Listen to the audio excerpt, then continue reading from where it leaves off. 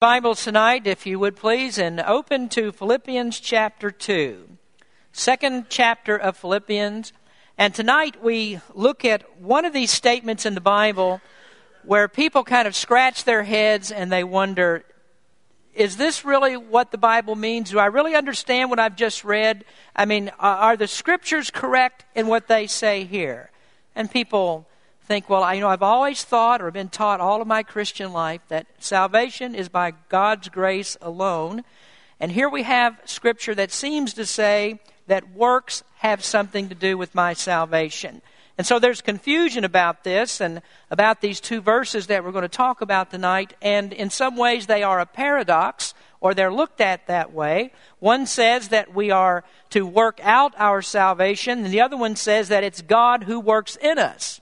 So which of those two verses is right? I mean, does the Bible contradict itself, or is there actually a way that we can reconcile what the Word of God says here so that both of these scriptures are true? Well, I think all of you really know the answer to that. The Bible is never contradictory, and if you run across two verses that seem to be in conflict with one another, then usually the problem is that of misinterpretation.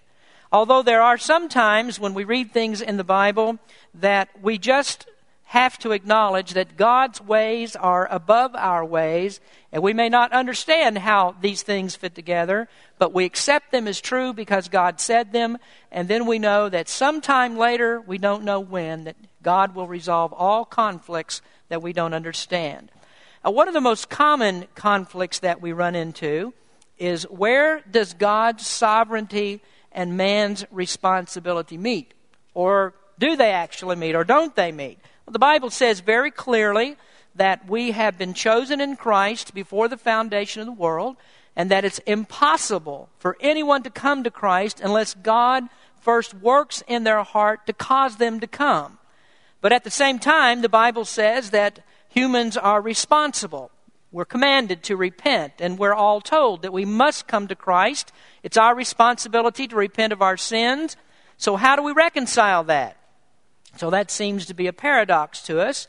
But truthfully, denying either side of that question will not solve the problem. If you deny God's sovereignty on one side and deny human responsibility on the other side, then you're just going to run into conflict in other places. Well, what we want to do tonight is to look at these two verses and see if we can resolve what seems to be a conflict. So we're looking at Philippians chapter 2. If you'd stand with me, please. We have just two verses to read here, verses 12 and 13. Philippians chapter 2, verse number 12.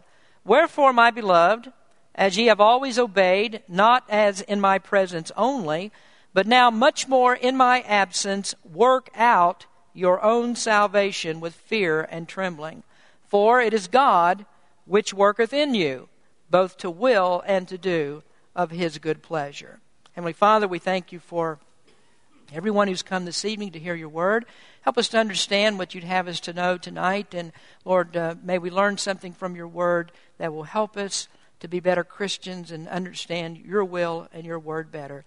We ask this in Jesus' name. Amen. You may be seated. On Sunday morning, July 12, 1868, the great English Baptist pastor Charles Spurgeon was preaching from these two verses.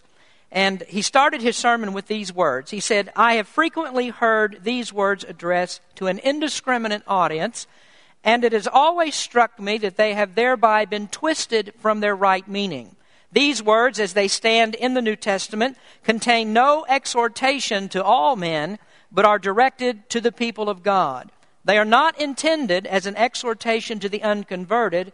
They are, as we find them here in this epistle, beyond all question, addressed to those who are already saved through a living faith in the Lord Jesus Christ. Many times, the conflicts that we have in Scripture are cleared up when we consider the context. We always have to consider the context of what's being said. Now, here Paul is writing to a church. These are born-again believers, and that's why he writes to them as the church at Philippi.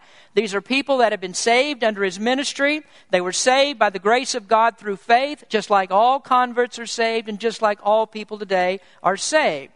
The sovereign God had called them out to salvation by grace, and so they are saved. Now that's who it's addressed to. Let's talk about first tonight. First in your outline this evening is the work of God in salvation.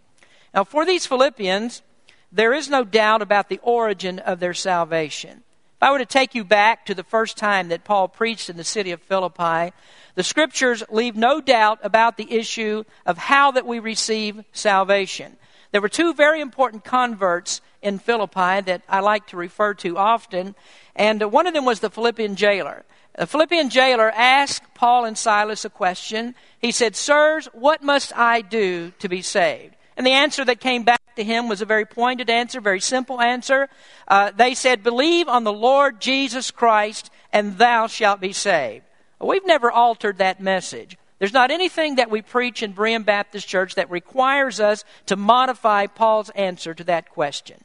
We preach the same message to all people, that if you simply will believe in Christ, you will be saved. But we also know by another convert that Paul had in Philippi, a convert whose name was Lydia, that before a person is saved, there's actually a secret work that's going on in the soul. When Lydia was saved, the Scripture says about her that the Lord opened her heart so that she attended to the words that were spoken by Paul. So God's salvation, his work in salvation, was previous to Lydia's belief, but both Lydia and the jailer did believe, and then God's word, God's salvation became effectual in their lives. And when Paul wrote to these Philippian people, these are people who have experienced God's work in their heart, and then they responded to God's work. Now we notice here in verse number 12 two very important characteristics of God's work in salvation. The first one is, it is a personal work. Paul says, work out your own salvation. And he says, your salvation expresses that very same thought in verse number 13 when he says, it is God that worketh in you. And so in that sense, what happens to Paul as he's writing to them and talking about his prison experiences, whatever happens to him or whatever goes on in his life will not change the fact that their salvation is a personal salvation. God has done the work for them. Paul didn't save them. It was not Paul's work. They received this from God and was not something that Paul could manufacture. So they need to understand, first of all, that when Paul writes to them and tells them all the things that are going on, that if something happens to him, it will not affect their salvation. Now, they're saved just as much as Paul was, and so he encourages them. You obeyed God while I was there, and so now that I'm absent, continue to keep up that good work of trusting the Lord. Keep up that righteous work, because that work is just as much yours as it is mine. Now, salvation is not built upon the personality of others. Now, sometimes this happens. There's a very dynamic preacher or pastor in a church, and people go to that church because they like that preacher's personality. But if something happens to him and he decides to leave the church, or perhaps he were to fall into sin, then people who are following that pastor and following the personality think that they simply can't go on. They stop going to church, they fall out, they quit because the preacher is not there or because he's done something wrong. They may be angry at the hypocrisy that's there. Sometimes they'll look at a leader in the church and they're very disappointed in them when they find out that that leader might not be everything that they expected them to be. Or it could even be that there's somebody in the church, some members of the church that are engaged in some kind of activity that shouldn't go on. And so when they see that happen, then they get turned off to their religion, turned off to their Christianity, and people just drop out of church. Well, our faith is not built upon what others do. Your faith can't be built upon what the preacher does. You can't look to me.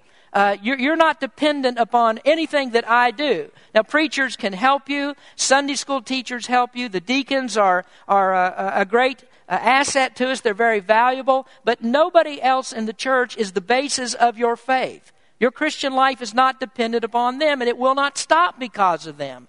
This is a personal salvation, and so that means that it's between you and the Lord. It also means that you have no excuse not to live out your faith no matter what anybody else does. You are personally accountable to the Lord. And so when someone else falls, someone you look to, someone you have confidence in, maybe they don't do what they're supposed to do, that shouldn't affect your faith at all. You are responsible to God yourself. And this is what Paul is telling them. He says, now whether I'm present or whether I'm absent, you shouldn't be affected. You're serving God. What happens to me doesn't matter. You have to go on because this is your salvation. Now the next thing that we see in this verse is that God's salvation is a practical work. Now, our salvation may produce in us very sublime thoughts and lofty ideals, and I certainly hope that it does in you, but our salvation is not ethereal. It's not wispy thoughts that's not built on something that really has substance. God's salvation is a very practical salvation. It involves an inward change. I mean, there's a work, a secret work that goes on in the heart, like we talked about a moment ago. And then when God changes you to become a Christian, that's something that people can't see. I mean, there's no tangible substance there that you can touch or feel. That's a secret work that goes on. But that change that takes place in your heart does produce an outward effect. And so even though you can't see the real substance of what's happened in you, that thing is spiritual, but you can see the effects of it. Jesus compared the inward workings of the Holy Spirit to the wind. He was speaking to Nicodemus and he said, the wind blows where it wants. You don't know where the wind comes from. You don't know where the wind goes. You can't see the wind, but you can see the effects of it. And so when God regenerates us, when He enables us to repentance and faith, we act upon those graces that are inward. But the thing that we need to understand, though, is that repentance and faith are just two of the graces of the Spirit. God doesn't want us to stop with that. Now, we see the effects of those two things, repentance and faith. There's an inward work that goes on, and we see the effects of it. It's worked into our initial salvation, but God doesn't stop with that. God says repentance and faith are not enough for you. Repentance and faith in that sense can only affect you. It doesn't affect anybody else. Now, let's remember exactly where we are in Philippians chapter 2. This chapter begins with arguments for unity. The exhortation here is for every believer to have the mind of Christ. And what Paul does here in this chapter, he hones in on that character of Christ, the humility of Christ that caused Him to leave heaven and come to this earth to die for our sins. I mean, that's what that whole interlude there was about, the condescension of Christ. He was willing to step off the throne of glory, and because Christ was willing to do that for others, that's an example for us to think of others, to esteem others better than ourselves. So Christ came off that throne to be a servant to others. So what we're doing here is we don't disconnect verses 12 and 13 from what's taking place in the rest of the chapter. Verses 12 and 13 are actually the practical application of what happens in the first part of the chapter. And so Paul shows us that even though we have this inward working of grace, the repentance and faith that we have in initial salvation, yet that's always to show on the outside in our practical Christian living. So that's what Paul means when he says work out. He doesn't say work for your salvation, as some people would try to twist that. And that's why I brought up Spurgeon's quote in the very beginning. This is written to Christians. These are people that are saved. So he doesn't tell them to work for their salvation. He doesn't say work toward your salvation. He says work out your own salvation. And that's because it's something that's already in you. So you don't stop with those graces of repentance and faith. You work out all of the good things that go with that have been enabled by your salvation. Now that leads us into the second area, and that is the work of man in sanctification. Now I want you to pay close attention to me that you don't get confused about this. As I was going over this sermon myself and looking over what I intended to present, I kind of got confused at first.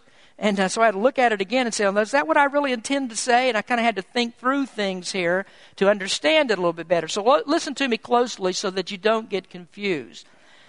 Arthur Pink has an excellent book on the doctrine of sanctification.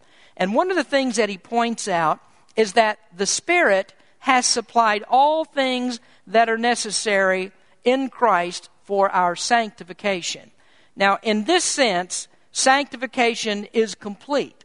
It's complete by Christ's satisfaction of God's law.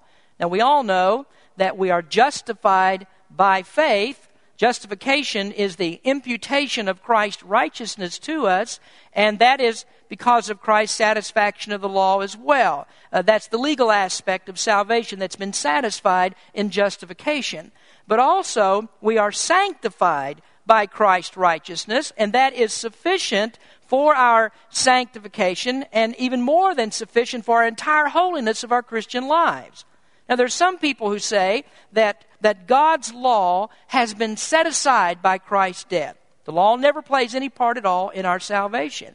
And we're kind of careful about that sometimes, that we make sure that we tell people that you can't be saved by what you do, and that's the absolute truth. But we never want to get the idea that the law of God does not play a part in salvation.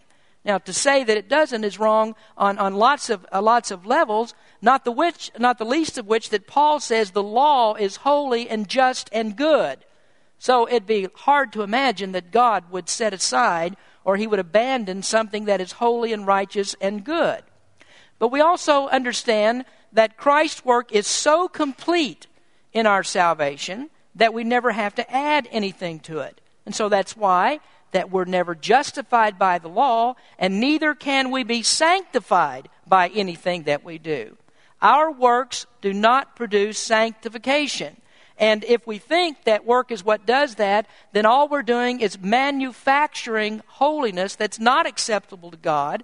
And usually that just leads us into deeper sin, and it produces a wrong attitude that builds a standard of holiness that's our standard rather than God's standard. Now, in this sense then, when we say that a person is sanctified when he trusts Christ, we mean that his sanctification is complete. But that's not all that we have to recognize. We recognize what God does in salvation is to impart to us a new nature.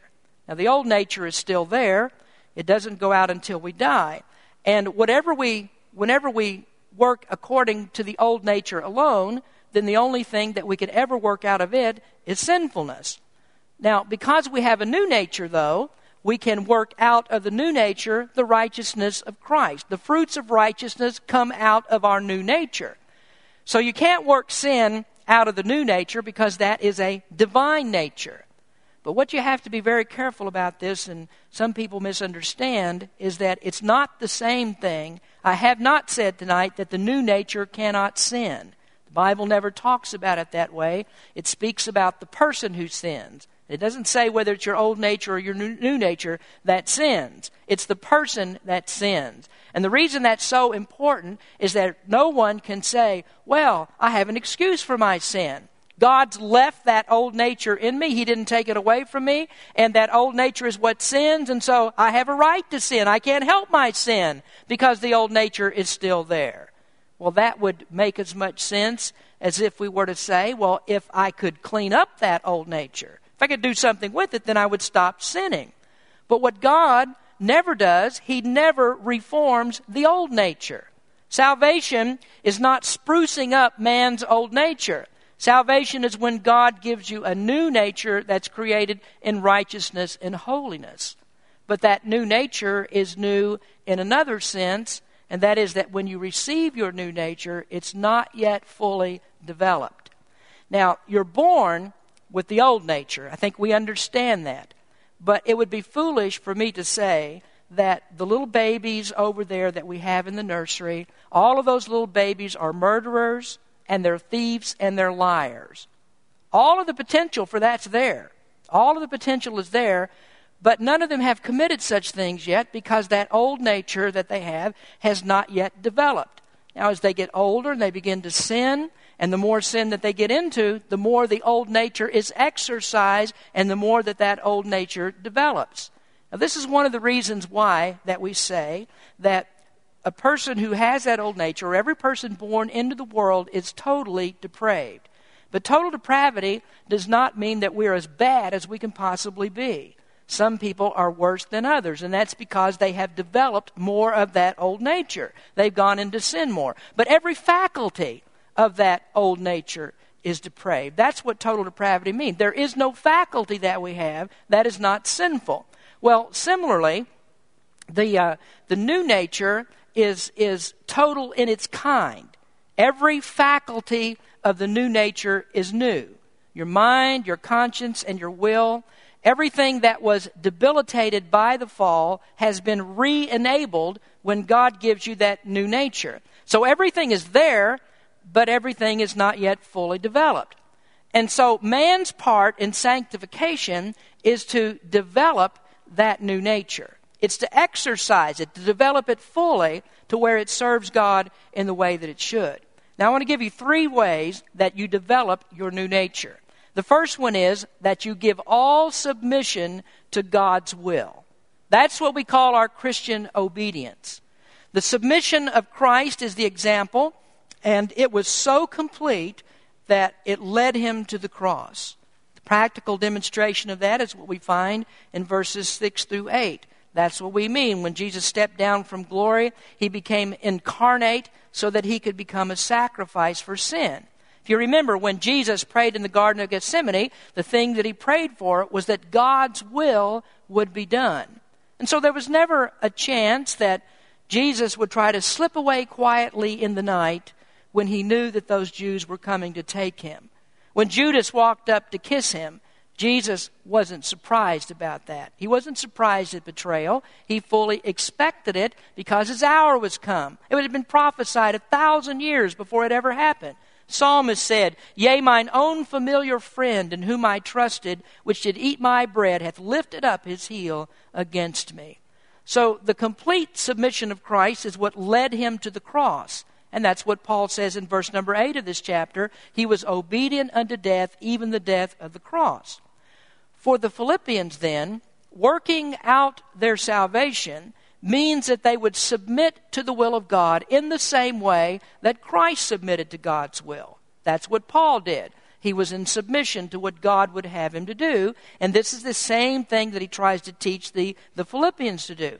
So whatever Christ did, because he was submissive, then we ought to submit our will to God's will. And we notice that when Paul prayed in chapter 1, if you remember when we talked about that Paul's prayer was not about deliverance from prison. He wasn't concerned with that. But he encouraged the Philippians to be prepared because they could very possibly experience the same things because of the gospel. So Paul talks about his prison experience, and if we could transpose chapter 2 over to chapter 1, then he would say in verse number 1, verse 12, that I worked out my salvation. It worked out for the furtherance of the gospel. His prison experience worked out for the furtherance of the gospel. Then he says in Philippians chapter 1, verse 29, for unto you it is given in the behalf of Christ not only to believe on him, but also to suffer for his name. Now I hope that you see how this starts to fit together. You exercise your new nature, first of all, by submitting to God's will. And when you do that, it may lead you through some very dark valleys and may take you into some very dangerous places. But you say the same thing that David said, thou art with me, thy rod and thy staff, they comfort me. The second way that you develop the new nature is to give up all opposition to his ways. Now, probably the greatest truth that you'll ever learn as a Christian is that everything that is not God's way is opposed to your best interest. Every sin that you commit is harmful. I've never heard a Christian say, never heard a testimony that said, well, I disobeyed God, but everything worked out fine. You know, I was thinking about this the other day. There was a piece of gossip that was going around the church. Finally, it made it all the way to my door. It's a shame that there are so many Christians that would rather sing like Frank Sinatra. Start spreading the news. That's what they'd rather do. And rather than, shut up, keep the thing quiet, bring it to my office so that I can deal with it there, some people would rather just be involved in the gossip trail. Well, what happens when that gossip finally does reach my door, everybody who's in the gossip trail gets caught red-handed, and they get very embarrassed that they were a part of it. It works out that way every time. When you try to make an end run around God's ways, you're going to run into trouble. And it happens in every area of life. The Scripture says, love not the world, neither the things that are in the world. And David wrote, "Therefore I esteem all thy precepts concerning all things to be right, and I hate every false way." Well, if everything that God says is right, then everything that's opposed to God's way has to be wrong. And so in everything that you do, you stop to consider, is this God's way? Will this action or will this activity match up with God's precepts? And that's the very reason why a Christian never abandons the law. He never abandons God's commandments or abandons God's word, because it is binding on us today. It's binding on us, or else we would never know the difference between right and wrong. We couldn't determine what false ways are. So man's work in sanctification is to exercise that new nature by giving up all opposition to God's way. Now, the old nature is just fine with that. The old nature loves to oppose God. In fact, that's the old nature's roadmap. And a man, whenever he's told to do what's right, he wants to go his own way. He walks in the opposite direction of the way that God wants him to, just like he was born to it. And why does he do it? Because he was born to it. That's exactly the way he's going to live. But you have a new nature when you get saved. You're born again, which means that you can stop opposing God's way. This is never God saying to you, I want to make your life miserable. I mean, it's my object here to make your life miserable. No, when we go God's way, God says, I want to bless you. I want to lift you up. I want to make you happy in your life.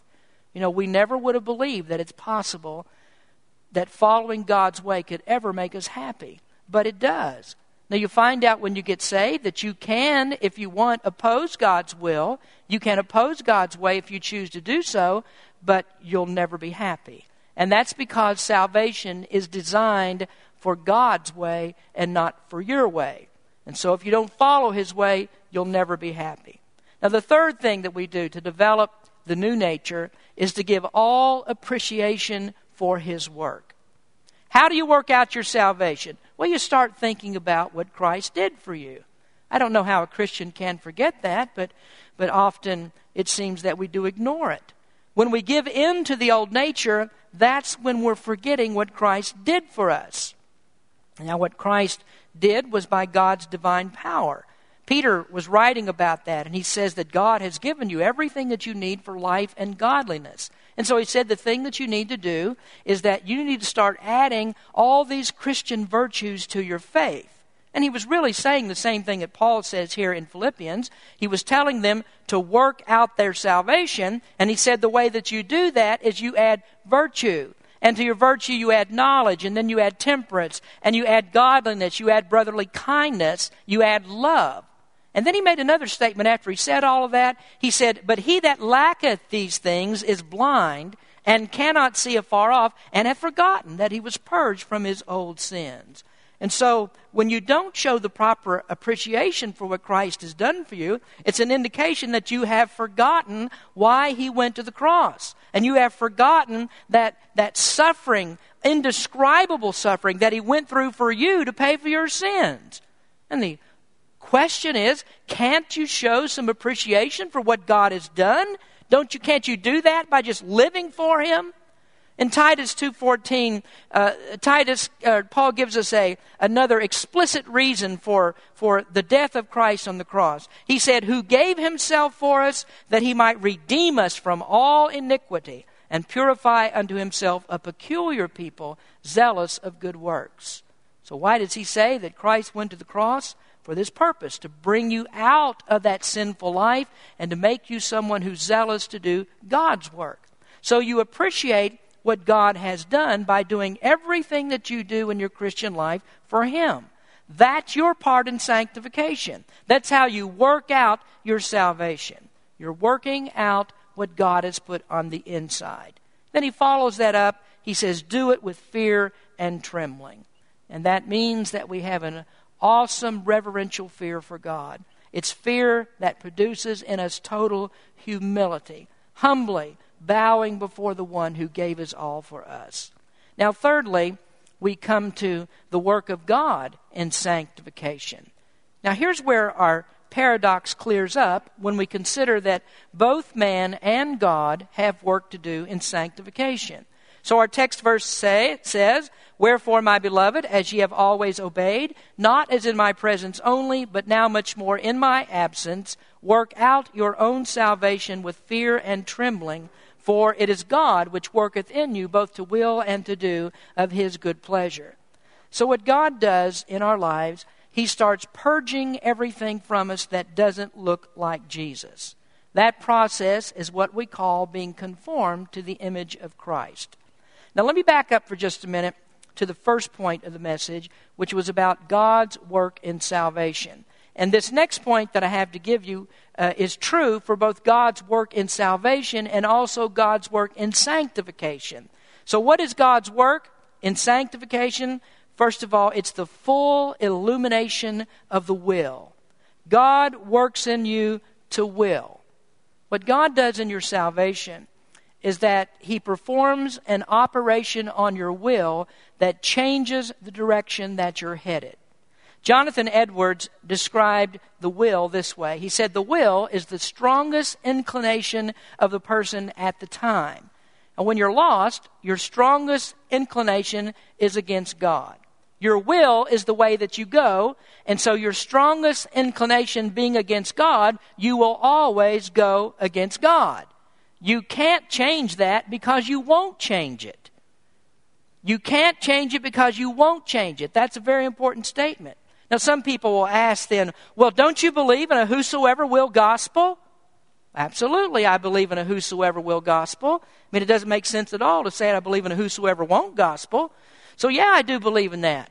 The only problem is that when we only have the old nature to work out of, then everybody who has that old nature is characterized or classified as a whosoever won't. They won't ever come to Christ. But then when God does a regenerating work in a person's heart, that's when you become a whosoever will. And the reason that you are is because your will has been released from the bondage that it's under. Your will was bent only one way. It's against God. But now when God comes with that regenerating work, he frees your will so that you can trust Christ. I don't have time to go into all of this tonight, but it ties all back into the statements that we always make, that regeneration logically has to precede repentance and faith. God has to regenerate for the will to be changed. Now, it's God then who works in you to will, which means that he's the one who works in you to bring you to Christ. So that's God's working on the will in salvation. But as I said, this also holds true for sanctification, because God is working in you to will in your sanctification as well. God's will is always working in you and enabling you and causing you to persevere. I was once asked this question: if God's will is irresistible in salvation, then why is it not irresistible after salvation? It's plainly obvious that Christian people go against the will of God in their lives. So how is it irresistible before salvation or at the point of salvation, but it's not irresistible after salvation? Well, the problem is in understanding what we mean by irresistible. A better way to state it would be that God's grace is always efficacious for the sinner. It always works in the sinner. So when God comes with saving grace, he enables your will so that your natural resistance to him is no longer a barrier. And so you come to him willingly choosing life in Christ. God's not forcing you to do that, but you willingly do that because you've been able to do it. Now, you weren't enabled before, and that's because all good that's in you was debilitated by the fall of Adam.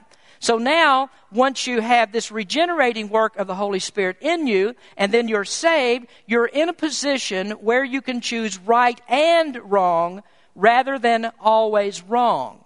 Now, before you're saved, the only thing you can choose is wrong. But when you get saved, your will has been enabled so you can choose both right and wrong. Now, after you're saved, you still have that re-enabled will where you can choose right and wrong, but you're not capable to doing only what's right. That's not a capability that you have right now. You only have the capability to choose either right or wrong. So whenever you choose right after you're saved, that's God working in you to cause you to choose what's right. And whenever you choose what's wrong after you're saved, you're still working according to that old nature that's still inside of you.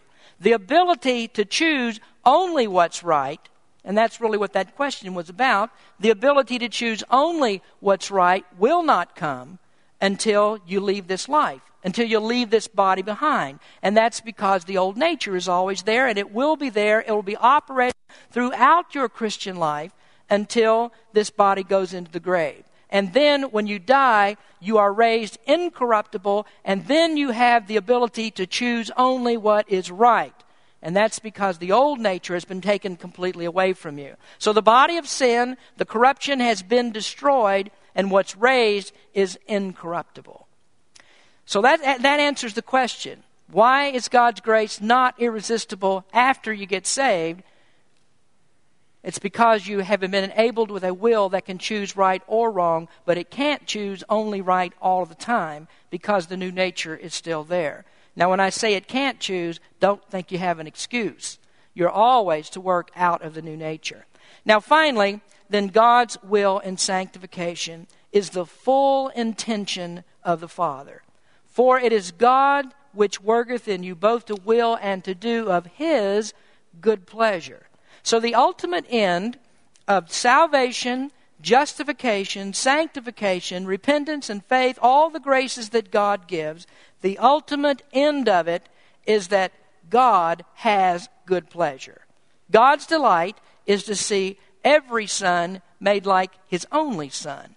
And so the more that you become like Christ, you could say that pleasure meter of God keeps going up. So when you're humble, that pleases Him because Christ was also humble. When you deny yourself, it pleases God because Christ denied Himself. When children obey their parents, it pleases God because Jesus obeyed His Heavenly Father. In the book of Colossians, it tells us that a child's obedience is well-pleasing to the Lord. When you're good to others, it pleases God because Christ spent His life doing good to others. When you act like a servant and you bend down and you wash another's feet, symbolically, of course, when you do that, then God is pleased with that because that is exactly what Christ did. So on we could go. Every good thing that Christ did, which was only good, of course, pleased the Heavenly Father. And everything that you do that's Christ-like also pleases the Heavenly Father. So the full intention of the Father is to bring you into that conformity with Christ. And so the Father's role in sanctification is to make you like His Son. So practical Christianity might appear to us to be paradoxical. The good things that you do, you must do. God doesn't do them for you. You're the one that has to do them. You work those things out.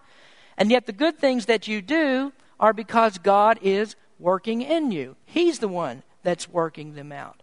And so here we have a case where human responsibility meets God's sovereignty, and both are absolutely true. This is the paradox of practicing Christianity. Both things are true. You work it out, but God works His will in you. Let's pray. Heavenly Father, we thank You for the word that You've given tonight. And I just pray, Lord, that there's understanding over the things that have been spoken. And we thank You, Lord, for Your word and what we're able to learn from it. We just ask You, Lord, to be with us, strengthen us, and help us to live according to that new nature that You've given us. And may we always do Your work. May we look at every activity and say, is this pleasing to the Lord? So that we do only those things that will please You. Bless in this time of invitation. In Jesus' name we pray. Amen. Let's